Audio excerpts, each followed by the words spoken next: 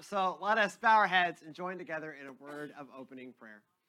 Gracious loving God, we give you thanks. We give you thanks we have this chance to come into your house. We give you thanks that you are right here with us right now. We give you thanks that no matter where we are, your presence, your grace, your spirit cuts through that time and that space. And so, loving God, we pray that you make that this can be a time of worship. We pray that you make this ground holy ground and this time holy time, whether we are joining in online, whether we are here in person, however the worship is happening, loving God, may this be the time that we can feel your presence, where we can see your face, where we can be convicted by your word, that we can be transformed with you in our lives. In Jesus' most holy name we pray. Amen. Amen and amen. Let us continue in an attitude of worship and prayer this morning as we go before our God in prayer. God, we just come before you this morning so grateful that we can come directly to you as your children, that you came to us in the form of the Word made flesh, God, in the form of baby Jesus. And so we pray that we would just always reach out to you in our times of need, God. So we lift up those in our congregation who have asked for prayer in their times of need. We continue to lift up Greg and Miss Dahl. We continue to lift up John Hafner and his healing.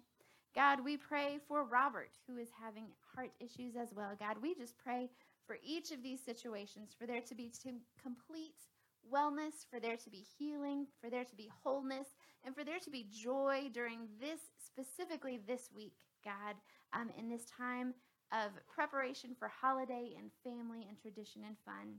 God, we lift up Beth Corson's mother, Aileen, who has had a fall as well. We pray that she would recover and that she would have perfect health and wellness and healing for this week as well. God, we lift up the needs in our congregation that were not spoken out loud, God, those needs that we hold close to our hearts, that we know that you hear, whether we speak them aloud or not, whether we write them down on a prayer card or not, whether we type them into the chat or not. God, you know our hearts. You see the broken places in our lives. So we pray for restoration. We pray for healed relationships. We pray for healed minds and healed bodies. We pray for redemption, God. We pray for release from addiction, all of the things that we need in our lives. And God, thank you for caring about not just the big things in our lives, but also the little things. Lord, we pray Thomas Comstock has lifted up that he would like a prayer for snow, but not so much snow that it knocks out the power, God. And I will add to that also that we lift up travel mercies for all of those who are traveling through weather this week. God, we pray that you would keep them safe, that they would reach their destinations, and that they would have a wonderful Christmas with family, with friends, with relatives, God, that all may find times of joy and light and peace and hope in this time of winter, God. And Lord, thank you that when we are not sure what to pray, you gave us the words to pray so long ago when you said, "Our Father, who art in heaven, hallowed be thy name. Thy kingdom come, thy will be done on earth as it is in heaven. Give us this day our daily bread, and forgive us our trespasses, as we forgive those who trespass against us. And lead us not into temptation, but deliver us from evil. For thine is the kingdom, and the power, and the glory forever. Amen." Our scripture reading this morning comes from the Gospel according to Luke, chapter 1, verses 39 through 55. In those days, Mary set out and went with haste to a Judean town in the hill country, where she entered the house of Zechariah and greeted Elizabeth. When Elizabeth heard Mary's greeting, the child leaped in her womb, and Elizabeth was filled with the Holy Spirit and exclaimed with a loud cry, "Blessed are you among women, and blessed is the fruit of your womb. Why has this happened to me, that the mother of my Lord comes to me? For as soon as I heard the sound of your greeting, the child in my womb leapt for joy. And blessed is she who believed that there would be a fulfillment of what was spoken to her by the Lord." And Mary said, "My soul magnifies the Lord, and my spirit rejoices in God my Savior. for he has looked with favor on the lowliness of his servant. Surely from now on all generations will call me blessed, for the Mighty One has done great things for me, and holy is his name. His mercy to those who fear him from generation to generation. He has shown strength with his arm. He has scattered the proud in the thoughts of their hearts. He has brought down the powerful from their thrones and lifted up the lowly. He will fill the hungry with good things and sent the rich away empty. He has helped his servant Israel in remembrance of his mercy, according to the promise he made to our ancestors, to Abraham and to his descendants forever. This is God's good word for us, God's beloved people. Thanks be to God. Amen. So, as a pastor, I hear a lot of people's faith stories. And I hear, look, our relationship with God has its ups and downs, the way our relationship with other people has its ups and downs, not on God's part, but on our part. And so I hear a lot of reasons why people find themselves angry at God. And these kind of break down into, I think, one of three reasons. There's about one of three reasons why someone finds themselves angry at God. Sometimes it is they are caught up in circumstances beyond their control and cannot understand God is letting this happen. And I'll be honest, that's a sermon in itself as to why do bad things happen to good people. Mysterious way that life works sometimes. It is not always easy. It's not always as nice as it should be. And that is one reason why people end up mad at God. One reason why people end up mad at God is that other people have done bad things to this person, and they wish it would stop, and they're mad at God because it won't stop. This is another very reasonable reason why people find themselves mad at God. But the third, and honestly, often the most common reason that someone finds themselves mad at God is that they themselves have done something, and they are now facing the consequences for the thing they have done. And they are mad at God because they are facing the consequences of their own actions. This has certainly been true in my life. It was true in my life 16 years ago today when she wasn't my ex then, but she was quickly my ex, when my ex left me. I spent months angry at God because this woman that I thought was going to be the love of my life, my whole life was built around this relationship. She left me on the 19th of December in 2005. Now, that was 100% my fault. I'm the reason that relationship fell apart. She did the leaving, but I was the one that caused the leaving. God did not do that. I did that. Diane did the walking. I did the causing of the walking. And I was mad at myself for ending that relationship, and I transferred those feelings of anger over to God. This is not an uncommon thing. So I want us to now pause and think about Mary. Most people want to get mad at God, or a lot of people, a good chunk of people, want to get mad at God for things that are not God's fault, or consequences that we face that maybe God could have stopped us from facing, but we did the thing that caused the bad stuff to happen. Mary, on the other hand, did not cause the really rough experiences in her life to happen. You need to remember, what Mary is facing is rough. It's painful, dangerous, and the consequences of it will last the rest of her life. First up, childbirth in the first century is the number one cause of death of women, period. The leading cause of death in first century Judea for women, as was true for women around the world until about 1950, was childbirth. It is still one of the leading causes of death among women, and certainly one of the leading causes of death among young women. So her finding herself pregnant, unexpectedly pregnant, means that she is facing a potentially deadly journey that involves, even in the modern world, a fair amount of pain, suffering, and indignity. Now, we got to exist as a species, but it's a painful, dangerous, and undignified experience under the best of circumstances. On top of that, she is an unwed mother in first century Judea who is already engaged to a man. Now, that's an important fact, that she's already engaged to a man, because now there is a section of the law, Deuteronomy chapter 22, that explicitly states that if a woman who is engaged to a man has a relationship resulting in a child with a different man, she can be taken out beyond the city walls and stoned to death. Now, the guy in this case, the guy would get stoned to death too, so it is at least equal, but she faces stoning. Yes, Joseph turns out to be a good guy, and yes, this is actually God's child, but that's a hard thing to convince your entire town of. Praise God for Joseph. The angel first appears. Mary doesn't know what Joseph's going to say. Mary's pretty sure that Joseph's a good guy. They've probably known each other for a minute. But she faces the potentially deadly consequence of being stoned to death. On top of that, we know Mary lives, but we also know from later scripture when they call Jesus the son of Mary, not the son of Joseph, that sails over our heads, but is actually a dig at Mary and her chastity and fidelity.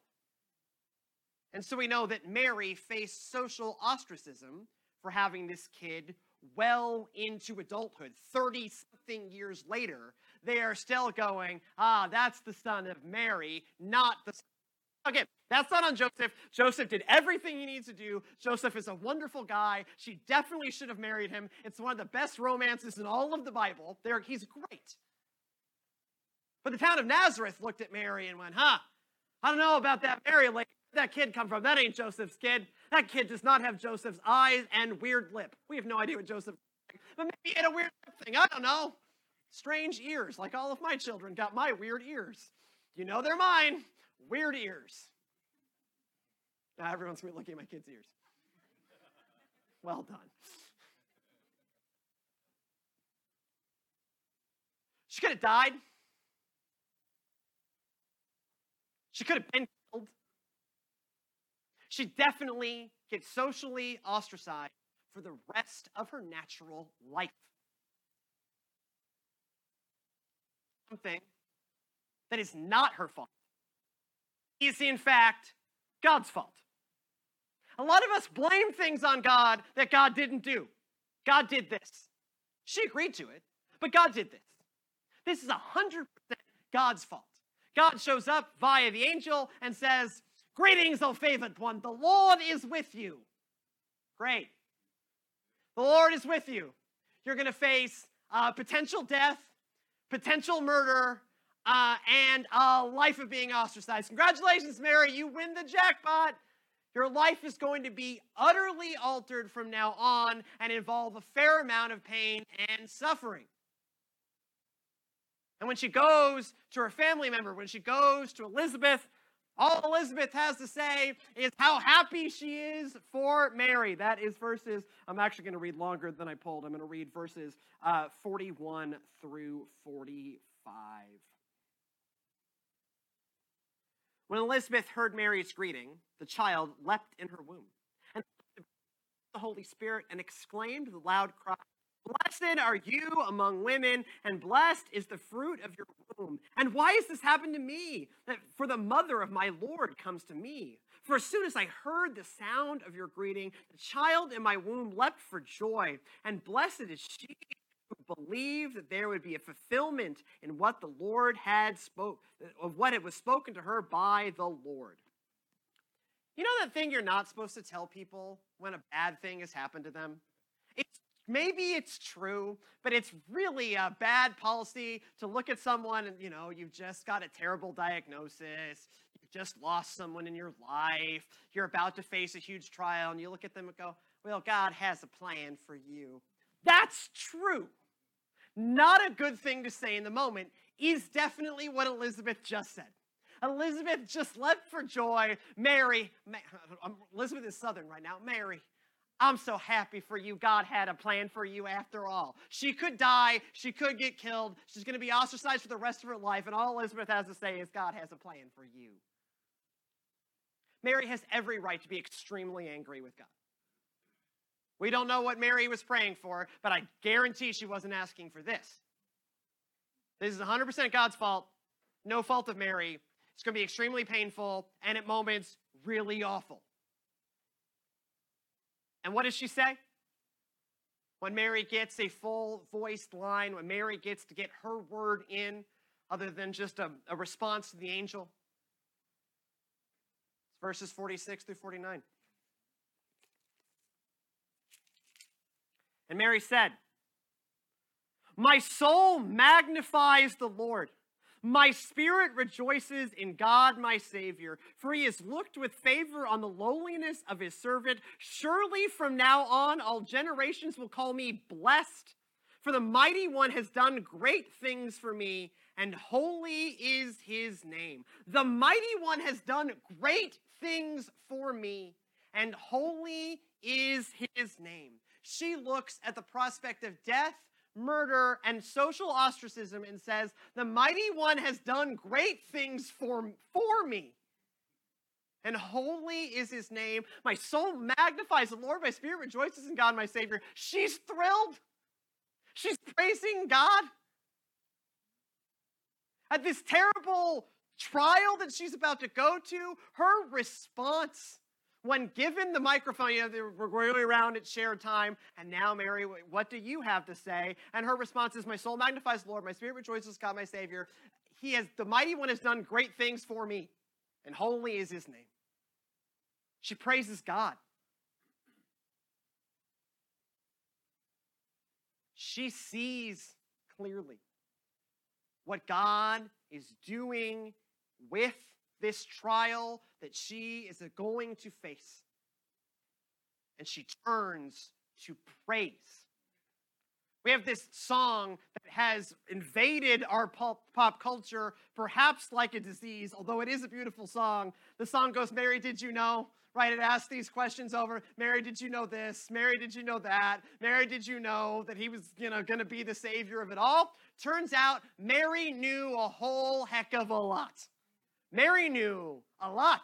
I don't know if Mary did everything, but that song only has one of two potential responses. Either yes, Mary knew, or Mary definitely suspected. That doesn't fit the meter as well. Mary definitely suspected that he would walk on water. Mary definitely suspected that he would save us all. But Mary definitely suspected something really important was happening in this kid that she was going to bring into the world. Because her song, where God brings down the high and mighty, where God lifts up the lowly, where God makes sure that everyone has what they need, is phrased all in the past tense. That just Jesus being there in her womb, all of this about to kick off, Mary doesn't just see him dying on a cross. Mary sees Christ coming in final victory and us feasting at the heavenly banquet at the end of time. She knew all of that. Well, Jesus has been in there less than 3 months. Mary knew. And she knew her place in it. And yeah, I bet she'd been there guarantee she'd been there for the birth of a lot of children. She knew that was going to be real hard. And she could suspect, having grown up in that society, what it was going to be like for her. But she also knew that she gets to be a part of the salvation of the world and God's final victory at the end of time. And she praises God for it. There's something else that I suspect Mary knew. And I'll admit, the text doesn't tell us this. But I suspect Mary knew God pretty well. For her to get picked out of all the, young women, there are a lot of young women of childbearing age in Judea at the time. Thousands, if not millions, probably thousands, tens of thousands of women of childbearing age in Judea at that time who were practicing and faithful Jews. Yet of all of those women that could have possibly brought the Savior into the world, God picked Mary. Now, Mary happened to be engaged to a guy that was from the house of David, but there were thousands of women who were engaged or married to men who were from the house and line of David. Why Mary? I think I'm making a guess. Scripture tells us, does not explicitly tell us this. But I think there was something about Mary's faith that was special. That she was closer to God. That she had taken her faith seriously. That she was ready, not just because she could have a kid and she was paired with the right guy, who is wonderful. He's a great guy. Definitely, if we were all Mary's Jewish grandmother, because she had one, we would love this nice boy that she has brought home. He's lovely. Good, solid job as a carpenter. She's going to be set. There's something about Mary's faith. That Mary had gotten to know God better. And that made her ready to accept what was going to get placed on her. And not just accept it begrudgingly as a tough job, someone's got to do it. This does not say, my soul magnifies the Lord, I've got a tough job to do and someone's got to do it. She says, I am blessed. Everyone's going to call me blessed. I see this as a blessing. And so Mary is a pillar of what faith looks like. But faith does not start in that moment where you're handed something difficult from God and you say yes to it. Faith starts long before that, when you take the time to get to know God so that you are ready when that thing gets placed upon you, so that you understand what God has done and then can see clearly what God will do. That knowledge, that faith, that trust doesn't just magically appear in your brain when God shows up and says, greetings, O favored one, the Lord is with you. It starts long before. When you pick up your Bible and read the stories of what God has done. When you show up to church and praise God in the company of your fellow believers. When you go to a small group and share that faith with others. When you instruct your children or grandchildren, and sometimes your children and grandchildren instruct you. When you have those accountable relationships, when you journey with brothers and sisters in Christ, you grow closer to God and then are more ready to see what a blessing trial can be sometimes. How do you grow to trust other people? Right? How do you grow to trust in any relationship? It's time and it's experience. So that's why I say, how did Mary grow to trust God in this way? It can only have been time and experience. And I don't know if I'll ever have the faith like Mary. I don't know if I've got that in me.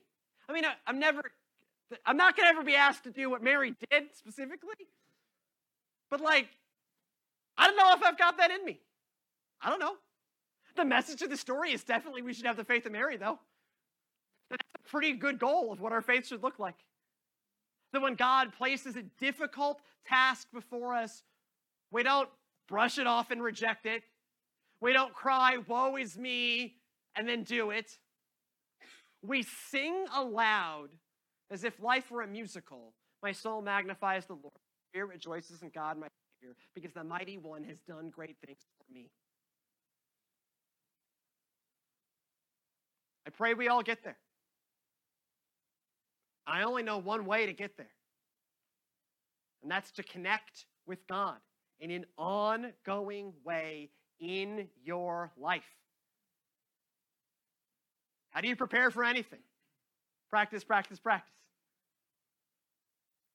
Worship, Bible study, prayer. Those are the rehearsals. So that we know God. We know what God has done. And we can see clearly, as Mary did, what God will do. Let us pray. Gracious, loving God, we give you thanks. We give you thanks for the example of Mary. We give you thanks for the brothers and sisters you have placed in our lives to journey alongside.